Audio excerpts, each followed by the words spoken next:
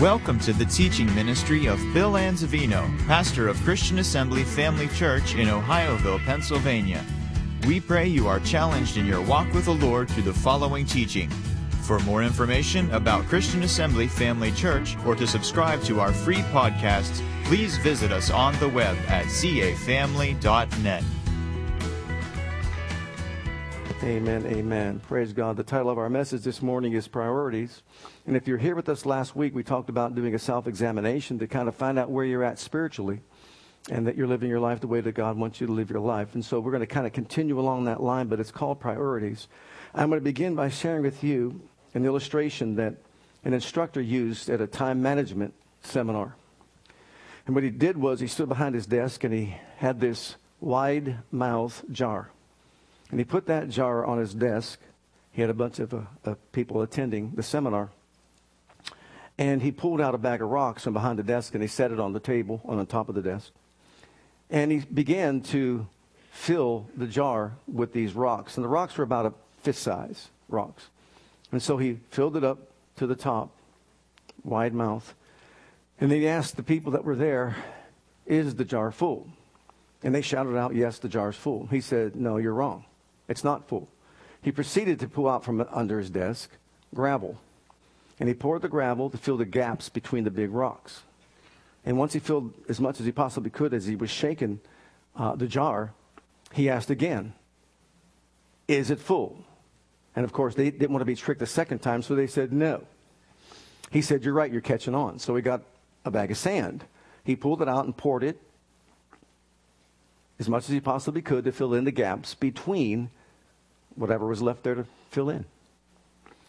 He said again, "Is it full?" And they said again, no. He said, "You're right again." He got a pitcher of water, and he poured the water into the jar until it was filled up to the top. Now the quiz was this: what was the point of the illustration? And one fella just immediately blurted out, "There's always gaps, and if we work at it, we can fill our life with more things, or with more." He said, "No, you're wrong. That's not it. No, the point of the illustration is this: if I hadn't put in the big rocks first, I would have never gotten them in." It's about priorities. It's about first things first. So you see, when it comes to even time management, there's so many things we can do in this life. We can get so caught up and spread ourselves so thin and doing all kinds of different things. If we don't put first things first and prioritize our lives, then things that are of major importance can be left out. So I want to talk about big rocks this morning. Is that okay? Can we talk about big rocks? Priorities? Priority number one is our priority to God. And what does that mean? It means loving Him. It means serving Him. It means following His plan for our lives. That's what it means. And did you know over a period of time, even though you've been a Christian maybe for 10, 15, 20 years, that it's very easy to fall into this place of being lukewarm as a Christian? Have you ever noticed that? Anybody ever noticed that? Sure, it's easy for anyone and everyone to get lukewarm along the way. What did Jesus say about being lukewarm? "I'll vomit you out of my mouth." That doesn't sound good, does it? Not at all. No, He says, "I'd rather you be cold or hot, but not lukewarm."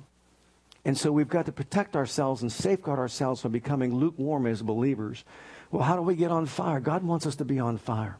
God wants us to be consumed with His fire. We're told in Scripture to serve God fervently in spirit. In other words, the word fervent there actually means hot-heated or to the boiling point. To the boiling point. Are you on fire this morning? Are you to the boiling point this morning? You say, "But how do I get there? How do I do that in my life?" Well, let me give you another quick, easy illustration before we look at some of the scriptures that support God is first. Anybody have a teapot in your house? Mm-hmm. Does yours have a whistle? Ours has a whistle too. And did you know you can put cold water in it and set it on the hot stove? And if you walk away, 5 seconds, when you walk away in 5 seconds, it's not boiling, is it? What's the secret to get it to start boiling? Keep it on long enough. You could actually put it on, walk away, sit down for a while, and forget you even put it on until you hear what? The whistle. And once it starts whistling, what do you know? Oh, it's boiling. You know what we did this morning? We were sitting on the stove. Sit there long enough, stay there long enough, you're going to start boiling over. I'm getting there right now. I know about you. I'm starting to bubble on the inside. What about you? See, there's no secret to it. It's very simple. Stay connected. Stay there in the presence of God. Worship Him. Stay in His presence. Stay connected. Powered by the Holy Spirit. And eventually we'll get to the point where we're boiling over with fervent heat, serving the Lord our God.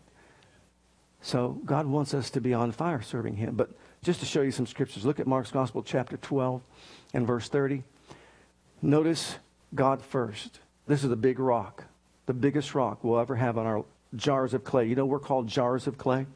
We have the glory of God in this jar of clay, just like that jar we're talking about. The first big rock to put in, it's found right here. God first. Thou shalt love the Lord thy God with all thy heart, with all thy soul, with all thy mind, with all thy strength. This is the first commandment. What's He saying? With all the energies of our being, we are to love our Heavenly Father. Just to love on Him. From the rising of the sun to the going down of the same, the name of the Lord is to be praised. And to give Him our heart's devotion, just love on Him and bless Him every day of our lives. Secondly, look at Exodus chapter 20. And here we know that when He established the 10 Commandments, the first 4 involve our relationship with Him and to Him.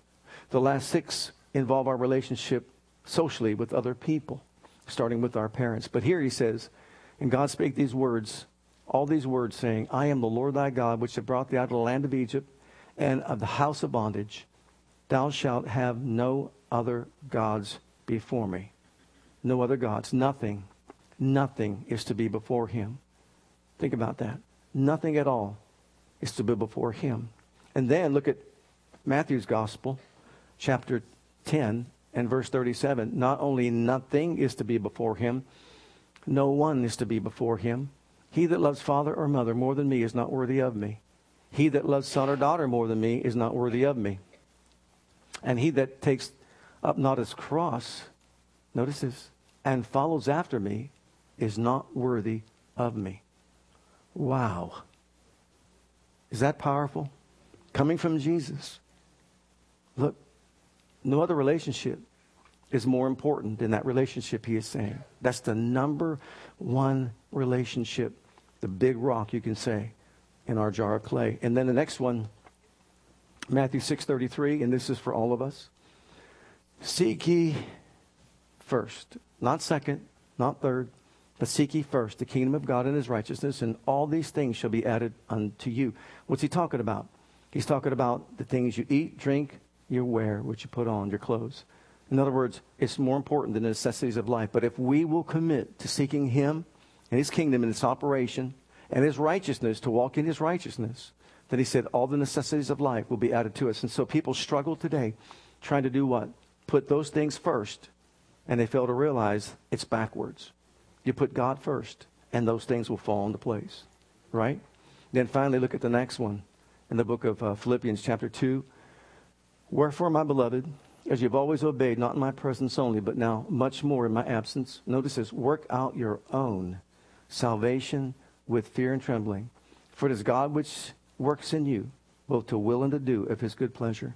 So we're not going to get into all the details of what it means to serve God and put God first right now. We're just talking about the first rock is to love Him. And we're all to work out our own salvation. How? With reverence and trembling before the living God. So in other words, we want to reignite within every single one of us this understanding that we all have the need to put God first. Can we see that? Isn't that what the Scriptures teach? Is that what Jesus talked about? So priority number one is God, to put Him first. And there is nothing more important than your salvation or my salvation. Our eternal destination is key. It's the most important thing that we could ever achieve in this realm of living. Because you see, it affects us for eternity. So put God first. Number 2, second rock that we're going to put in this jar is our spouse and our relationship to our spouse. That's number 2 on God's list of priorities. Now, we go back to the very beginning in the book of Genesis, and we can see some things here. In Genesis chapter 2, the Lord God said, it's not good that man should be alone. I will make him and help meet for him. Now, Adam was already created. Adam had a relationship with who? The living God. Absolutely. God was aware of it. He needed a helpmate suitable for him. So go on down to verse 21. He didn't want him to be alone. So the Lord God caused a deep sleep to fall upon Adam, and he slept. He performed the first surgical procedure. He took one of his ribs and closed up the flesh instead thereof. And the rib which the Lord God had taken from man made he a game system. Xbox 360.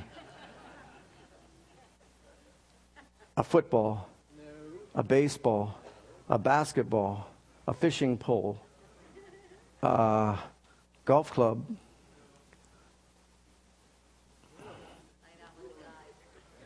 I wouldn't dare touch the women.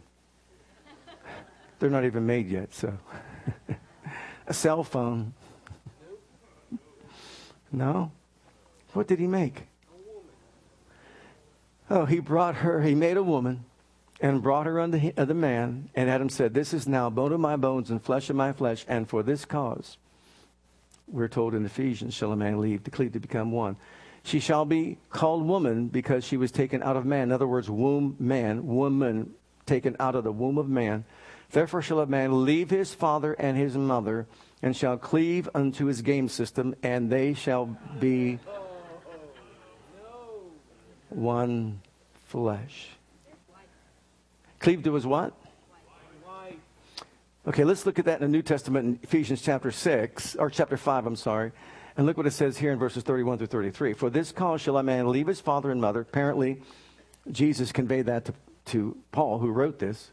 And he shall be joined to his wife, and they two shall be one flesh. This is a great mystery, but I speak concerning Christ and the church. Nevertheless, let every one of you in particular so love his wife even as himself, and the wife see that she reverence her husband. So, see, the second priority, and I'm giving these priorities straight from the Bible because, number one, first of all, was God made man, and man had a personal relationship with God. And then God didn't want him to be alone, so he brought forth a woman from man, out of man. And you know, he did that intentionally. He did that on purpose. This is by design. It wasn't a mistake. He knew what he was doing. So he took the rib and he took half his brain. Because men are left brain functional and women are right brain functional. And it takes two to come together to make a full brain. That's what he did. And so he kind of said, look, you know, your man is now basically divided. He did it on purpose. The genders are male and female. And why? So that it could become one. That was the ultimate goal of this marital relationship. Also, to serve the Lord together. And this is the beauty of it. You talk about serving the Lord together as husband and wife. There's nothing more powerful than two people coming into a marital covenant relationship and serving God together as husband and wife. Why? Because if one can chase 1,000, two can put 10,000 to flight. So when these two people are serving the Lord together and honoring his word and living their life in a hot, heated, fervent spirit, then it creates a 10 times greater force that the enemy cannot penetrate whatsoever. So notice, no one else is still in existence. It's just God, Adam, and Eve. And they're instructed to do what? He's to leave. You know what that word leave means in the Hebrew? Sever or even change or alter all other relationships for the purpose of establishing unity in this one, closeness in this one, or oneness in this one. Leave, cleave. We would say weld yourself, glue yourself together. It's like that white. If you ever see anybody do some welding and you can see how white and how bright that is, you've got to have a cover over their face to protect their eyes from the brightness of that light. They're to cleave, glue themselves together like a welder would weld something together. And the ultimate aim and goal is to what? Become one.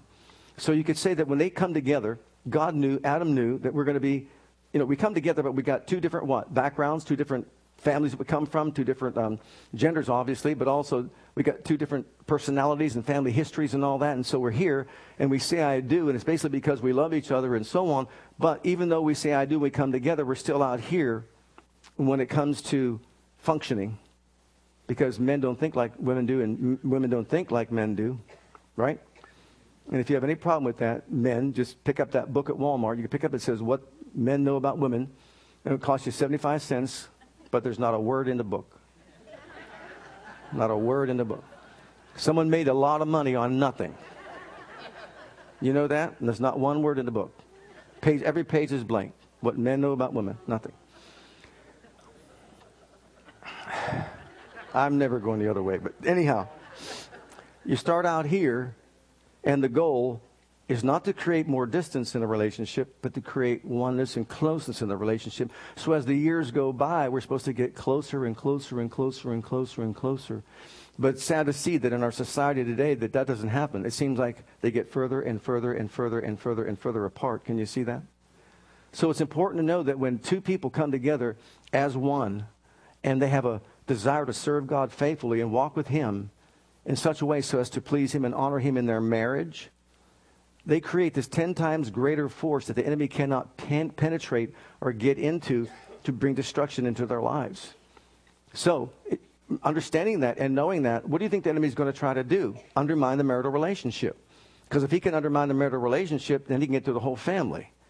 And so he's going to do that. So it's up to us to recognize this and to realize this and give him no entry points in our lives to see to it that we keep him out. It's exactly what the Lord said to them for them to do. Keep out the evil. Keep out anything that's evil on the outside. Don't let it come on the inside. Keep it away. Okay, so quickly, number 3. So number 3 now becomes family or our children and aging parents. Our children are third on God's list of priority. And you can see this in the book of Ephesians chapter 5 and into chapter 6, because after he talked about wives submitting to their husbands and husbands loving their wives, he talked about children obeying their parents in the Lord, for this is right. But notice here in the book of Psalms, Psalm 127 and verse 3 through 5, lo, children are an heritage of the Lord. In other words, children belong to God. And the fruit of the womb is his reward. As arrows are in the hand of a mighty man, so are children of the youth. Happy is the man that has his quiver full of them. They shall not be ashamed, but they shall speak with the enemies in the gate. So what he's telling us is that children belong to God. And also, understanding that means with that comes responsibility. Look in Deuteronomy chapter 6. Here's responsibility that we all have as parents. Hear, O Israel, the Lord our God is one Lord, and thou shalt love the Lord thy God with all thine heart, with all thy soul, with all thy might. And these words which I command thee this day. Notice after he says you love me first, and after this you love me this. He says, here's what you do. You teach them to your children diligently, and shall talk about them when you sit in your house, when you walk by the way, when you lie down, when you rise up. And then go on down to verse, I think it's 21 or 20. And when thy son asks thee in time to come, in other words, when he begins to grow up and starts questioning you as to why are we doing this all the time, what mean the testimonies and the statutes and the judgments which the Lord our God hath commanded you? Then thou shalt say to your son, we were Pharaoh's bondmen in Egypt, or slaves. And the Lord brought us out of Egypt with a mighty hand. And the Lord showed signs and wonders, great and sore, upon Egypt and upon Pharaoh, and upon all his household before our eyes. And he brought us out from thence, that he might bring us in to give us the land which he sware unto our fathers. And the Lord commanded us to do all these statutes, to fear the Lord our God, for our good always. Notice, for our good always, that he might preserve us alive as it is at this day. So notice the trickle down, the flow of divine power. You've got a mighty God. You've got a man who serves the Lord. He gets married, and he and his wife serve the Lord together. And there's a divine flow of power from the presence of the living God into the man's life, into the wife's life, and then become parents, father and mother. And it flows into the children's lives. And you might say, well, we weren't bondmen in Egypt. No, but you were bound in darkness. Satan was ruler over your life, my life. But thanks be unto God, we're no longer. He brought us out. He brought us out. And we're to teach our children that because he brought us out, we're to serve him. They need to hear that. They need to know that. They needed to see that lived out by precept and example. And so it's up to us as parents to do what? Invest in their lives. Look in Ephesians chapter 6. Beginning at verse 1. Children, obey your parents in the Lord, for this is right. Honor your father and mother, which is the first commandment with a promise. What's the promise? That it might be well with you.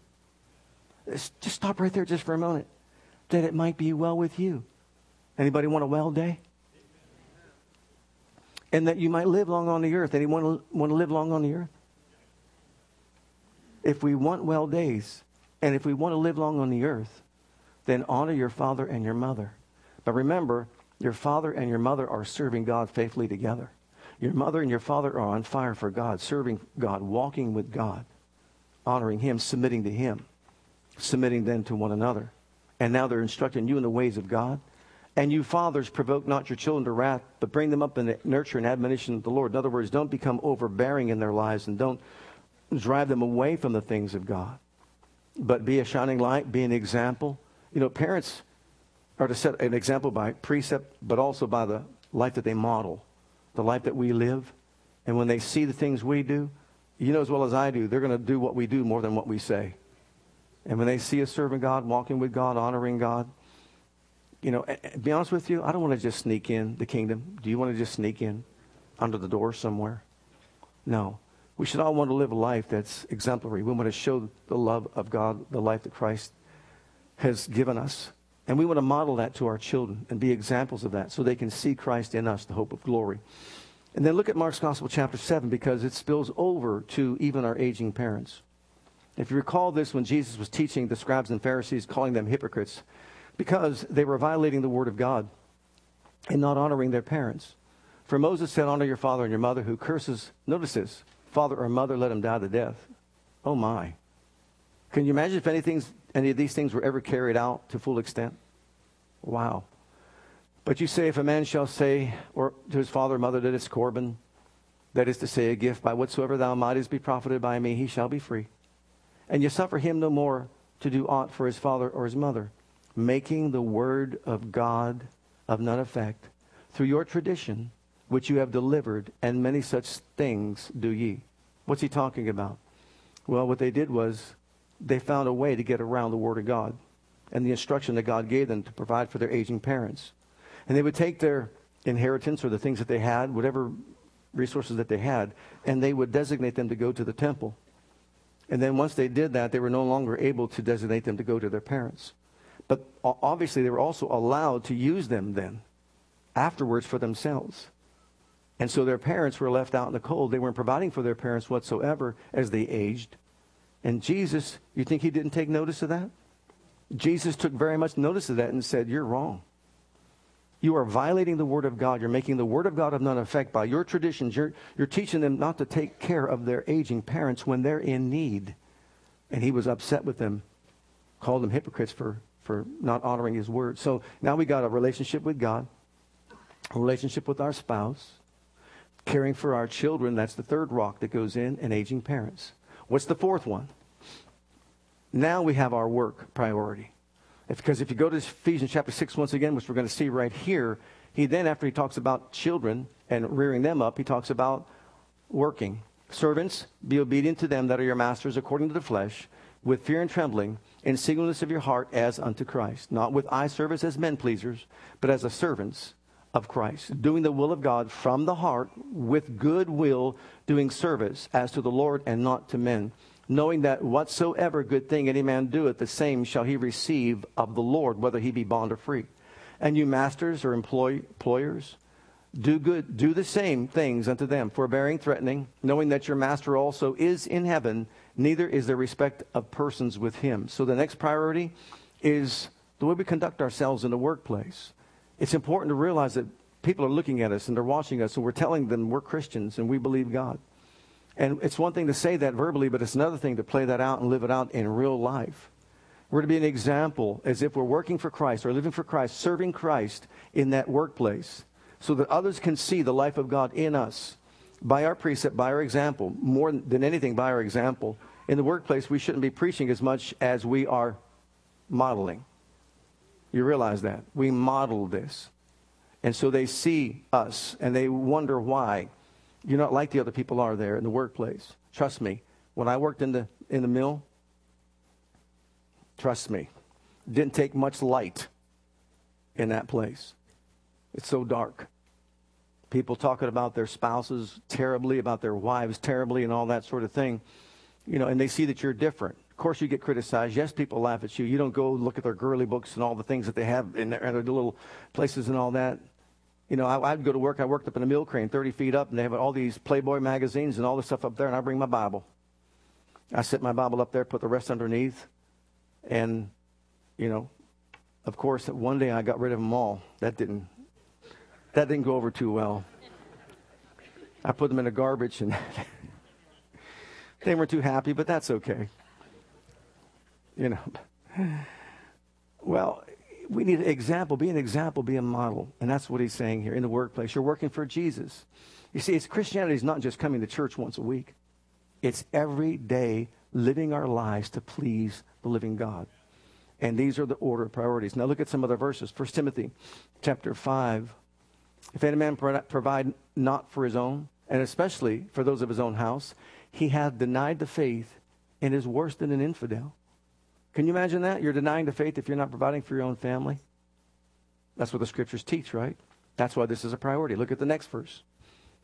For even when we were with you, this we commanded you, notice it's a command, that if any would not work, neither should he eat. There are consequences. Don't work, don't eat. These are biblical principles. A man should work to provide for his own so he can eat. And his family can be provided for. So that becomes our fourth priority. Now, next one, our fifth rock in our jar of clay is the church. And some might think, well, I thought that goes with God. No, man's relationship with God was before the church was ever here. Was it not? Sure. One-on-one with God in the very beginning. It was also not here when Eve came forth, right? Not at all. There was no church. And God told man he's going to work by the sweat of his brow. Did he not? Absolutely. So work is a priority. Look at the next one. This is the church. Notice in, you can turn to Exodus. Look at chapter 20, verse 8. It starts way back here. Remember the Sabbath day to keep it holy. Now, Jesus is our Sabbath, and we're not going to get into any lengthy discussion about the Sabbath day, but Jesus is our Sabbath. The Sabbath has been fulfilled in Jesus. All these people that feel we should be going to church on Saturday to fulfill the Sabbath and all that, there's not time to get into it, but Jesus is our Sabbath. That means any single day that you want to set apart to serve God, that's your Sabbath. He is your Sabbath. Doesn't matter. We worship on a Sunday because that was the first day of the week when Jesus was raised up from the dead. Let's leave it at that. And that's why we do it. And plus, we're not going back on Old Testament law. That's already been fulfilled, and he is the fulfillment of the Sabbath. He's the Lord of the Sabbath, he said, right? So our Sabbath is a day of rest. Well, our rest is in Jesus Christ our Lord. So let's just suffice it to say that. Look at the book of Hebrews, chapter 10. Let us hold fast the profession of our faith without wavering. For he is faithful that promised, and let us consider one another to provoke one another to love and to good works, not forsaking the assembling of ourselves together, as the manner of some is, but exhorting one another, and so much more as you see the day approaching. Can we say we see the day approaching? Is it ever getting closer and closer to the return of our Lord? We know that it is. And all the signs are out there. All the signs are just basically pointing to the fact that Jesus is coming soon. Well, when we see that, all the more we should gather together. But for some reason, it seems like today in our society, that's not the case, that many would rather not come together. But I believe that God has given us this mandate to come together for a purpose and for a reason. Now, for some, it just means church attendance and maybe financial support to carry out the work of God. But to others, it could have some different meaning. Because you see, as long as the church exists, there's going to be a need for teachers, volunteers, nursery workers, musicians, singers, ushers, and the list goes on and on. Evangelistic outreach workers. The list goes on and on. All the different individuals it take to make a church run and function the way it should. But it does become a priority. But it doesn't come as a priority above your family, above your relationship with your wife and your children. And they're actually all interwoven together, if you can understand that. I remember when I first got saved, you know what? Here's the key to really fulfilling all these priorities. Here's the key. Stay on top of the stove and stay boiling in your relationship with God. Because when I first got saved, I went from cold to hot. And I was so hot-heated in love, fervently serving the Lord my God. I'm telling you, you couldn't keep me out of church. You can keep me from studying the Word of God, developing a relationship with God, bringing that into my family, and then going to church and making certain I was at church. I would go to church. If I worked in the mill, I worked the 3 shifts.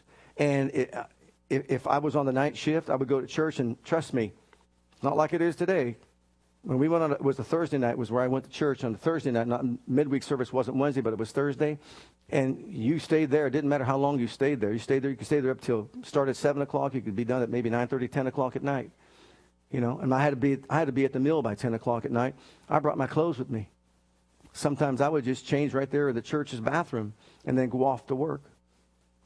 Because why? Not someone telling me to do that? Absolutely not. I'm just talking about fervent, hot-heated, serving God, just loving God, just wanting to pour myself out, to give myself as a sacrifice and offering to the Lord, just to use me as you want to use me. And seemingly, for whatever reason, that's changed in people's hearts and minds today. We've got so many things vying for our attention, and we know that. I don't know how you feel about this, but even when my kids growing up, even today, why they schedule all these things on Sunday? They schedule so many things. It seems like they're all on Wednesday night or Sunday morning. And it's like I'm saying, go back to the blue law where, you know, you just don't do that out of reverence for God. But once again, stay hot-heated. I know I skipped over 1 Corinthians chapter 12, but you could read that for yourself. And all it basically says is that, look, we need one another. We need one another. We all have a part to play. We all have a gift to give. As a good steward of the manifold grace of God, we are told to use our gift to advance the kingdom of God upon the earth and invest in the lives of people. You need me and I need you. We need each other to work together. The head can't say to the foot, I have no need of you. Jesus is the head. And whoever's the foot, doesn't matter. He can't say, I don't need you. He needs you. Our 6th priority is our country. And boy, does it need it. Can you say amen to that? Wow. Do we need it in our country? Look at Romans 13. Real quickly, we'll go through some of these, and then we'll conclude with a thought. Let everyone be subject to the governing authorities. Is there any exception there? For there is no authority except that which God has given or established. The authorities that exist have been established by God. Consequently, whoever rebels against the authority is rebelling against what God has instituted. And those who do so will bring judgment on themselves. Next time we think about talking bad about those in political offices of authority, think about that statement. Bring judgment on themselves. For rulers hold no terror for those who do right, but for those who do wrong. Do you want to be free from fear of the one in authority? Then do what is right, and you will be commended. For the one in authority is God's servant for your good. But if you do wrong, be afraid. For rulers do not bear the sword for no reason. They are God's servants, agents of wrath to bring punishment on the wrongdoer. Therefore, it is necessary to submit to the authorities, not only because of possible punishment, but also as a matter of conscience. This is also why you pay taxes, for the authorities are God's servants who give their full time to governing. So, what's the point here? Well, every single one of us is responsible to pray for our nation and its success, so that God will be glorified within this country, within our nation, so that he can have his way and his will can be done. You know, the United States of America is probably responsible for more than 75, if not more, to 80 to 90% of world evangelism. Do you realize that? You realize how that sits in the heart of God and the mind of God? That we as a nation have promoted world evangelism, and that we're out there evangelizing the world like no other nation has ever done. And so as far as he is concerned, that's important to him. So important to him. Because there's nothing more important than the soul of a man and its salvation. And so he's established governments for that reason. Look at the Psalm 33 and verse 12. These are just some of the statements made. Blessed is the nation whose God is the Lord, and the people whom he hath chosen for his inheritance. Thank God. I believe that God raised up this nation, if anything, to defend Israel. Can I get an amen for that? If anything, to defend Israel. But he's raised up this nation. Look at Proverbs 14. Righteousness exalts a nation, but sin is a reproach to any people. Oh, if we want this nation to be exalted, then we got to stand for righteousness. Look at the next one, 1 Timothy 2. And here's our responsibility. This is why it's a rock, one of those rocks in the jar of clay that we live in. I exhort, therefore, that first of all, supplications, prayers, intercessions, giving of thanks be made for all men, for kings and all that are in authority, that we may lead a quiet, peaceful life in all godliness and honesty, and that for this is good and acceptable in the sight of God our Savior, who will have all men to be saved and come to the knowledge of the truth. So this is the will of God, that we as the people of God make it a priority in our lives, that we're going to continue to lift up our government before the throne of God. Look, it's not a matter of any kind of party. It's not going to be a Democratic Party, a Republican Party. You know what it's all about? We should get rid of that from our thinking. It should be about, God, we want it to be your party. We want it to be your nation. We want to serve you in this nation. We want righteousness to prevail in this nation. And stop criticizing those that are in positions of leadership and just glorify God and thank God. Now, before I conclude with this, what can you do if someone wants to walk in here with high-powered equipment and bust through the doors? We can set up security guards. We can set up all kinds of things. We can do our best in the natural, I'm saying, to try to prevent things like that from happening. There is nothing more important than to know that God has made provision for our safety and protection. Psalm 91 says, if we dwell in the secret place of the Most High, his angels will have charge over us to keep us safe. I want to give you this testimony before I close as well. And I'm saying that because what's more important is than putting up security guards and locking doors and all that. We can do that. But did you notice the places where these things happened? It didn't matter if the doors were locked or not. They just blew them apart. I mean, is this true? Absolutely. How many security guards were there at the Boston Marathon? How many, let's say, arrangements were made for protection over at Virginia Tech University or other colleges? We need to believe that God will defend us and God will protect us. Brother Terry Mize was traveling as a missionary. And he picked up a hitchhiker along the way in this particular nation that he was in. And when they picked him up, after they were driving down the road, he was saying, I want you to take me home. He said, okay, no problem. The guy pulled out a gun, put it to his temple of his head. He said, what are you doing? He said, well, I'm going to rob you, probably leave you for dead. Really? And Terry Mize said, you can't. He said, what? You can't. What do you mean I can't? Did you read about the other missionary that was killed just the other day? It was like a week or two ago? Yeah, I read about that. I did it. And you're next. He said, I don't know what that person believed, but you can't do that to me. This guy's getting furious. What do you mean I can't do that to you? He says, I'm protected by the hand of God. The greater one lives in me, and no weapon formed against me can prosper. His hand's upon me for good, not for evil. He just began quoting scripture to him. He finally says, pull over to the side of the road. He says, okay. Pull over to the side of the road. Take off your watch, your jewelry, and all that. Give me all that stuff. He says, you can't rob me. He said, I'm not going to rob you only. I'm going to kill you. He says, you can't rob me and you can't kill me.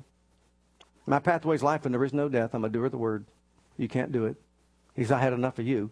And he began to unload his gun. Every bullet hit an unseen, invisible shield. Went straight down to the ground. He actually saw the shells right there in front of him. He just saw. And he, needless to say, was stunned.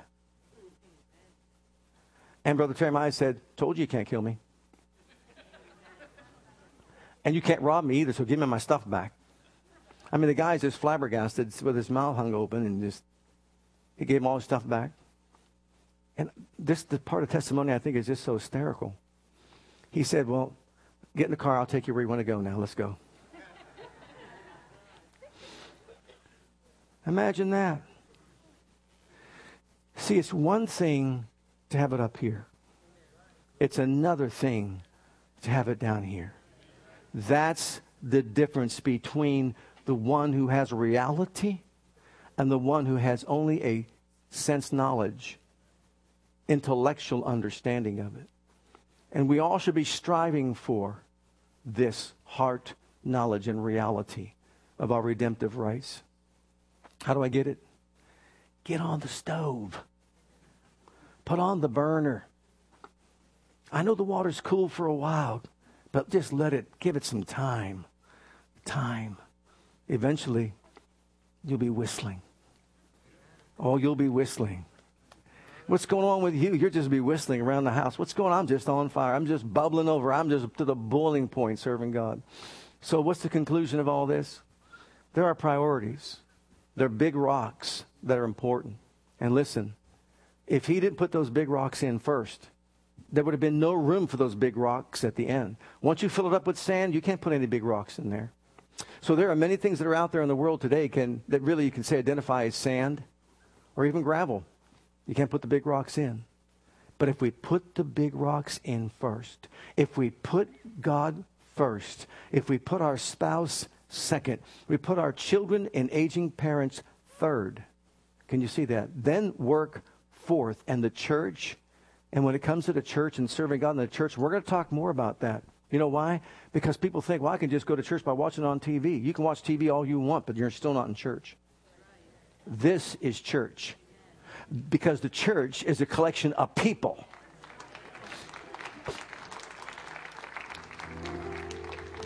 It's where I can look at you and say, I know you, and I know what you're going through, and I know what you're feeling right now, and I'm here for you, and I want to pray with you. I want to be there for you. And if I got a gift to give to you, I want to give that gift to you. You see, it's not just watching TV and learning some things that way. Besides all this, you've got something special inside you. You've got something important inside you. God has gifted you with a gift that is to be used to advance His kingdom and to impact the church of today. You see all these dedicated musicians and praise and worship team? God gifted them. They could be using that in the world, but they're using it here for the living God. And God will reward them for that. We all have something that we can do. It's write a card out. Encourage somebody. But you know what? If we all sit on a stove long enough and stay boiling over and on fire, guess what? It'll emerge. It'll come out of you. Because what you do is important no matter what it is. And so if you be dedicated to Him, be dedicating to being in church and doing the will of God, but start with Him, your spouse, your family, your workplace, and bring it all here and rejoice. And then together we'll pray for our country, the things that need to be turned around. Amen. Can we all stand together before the Lord?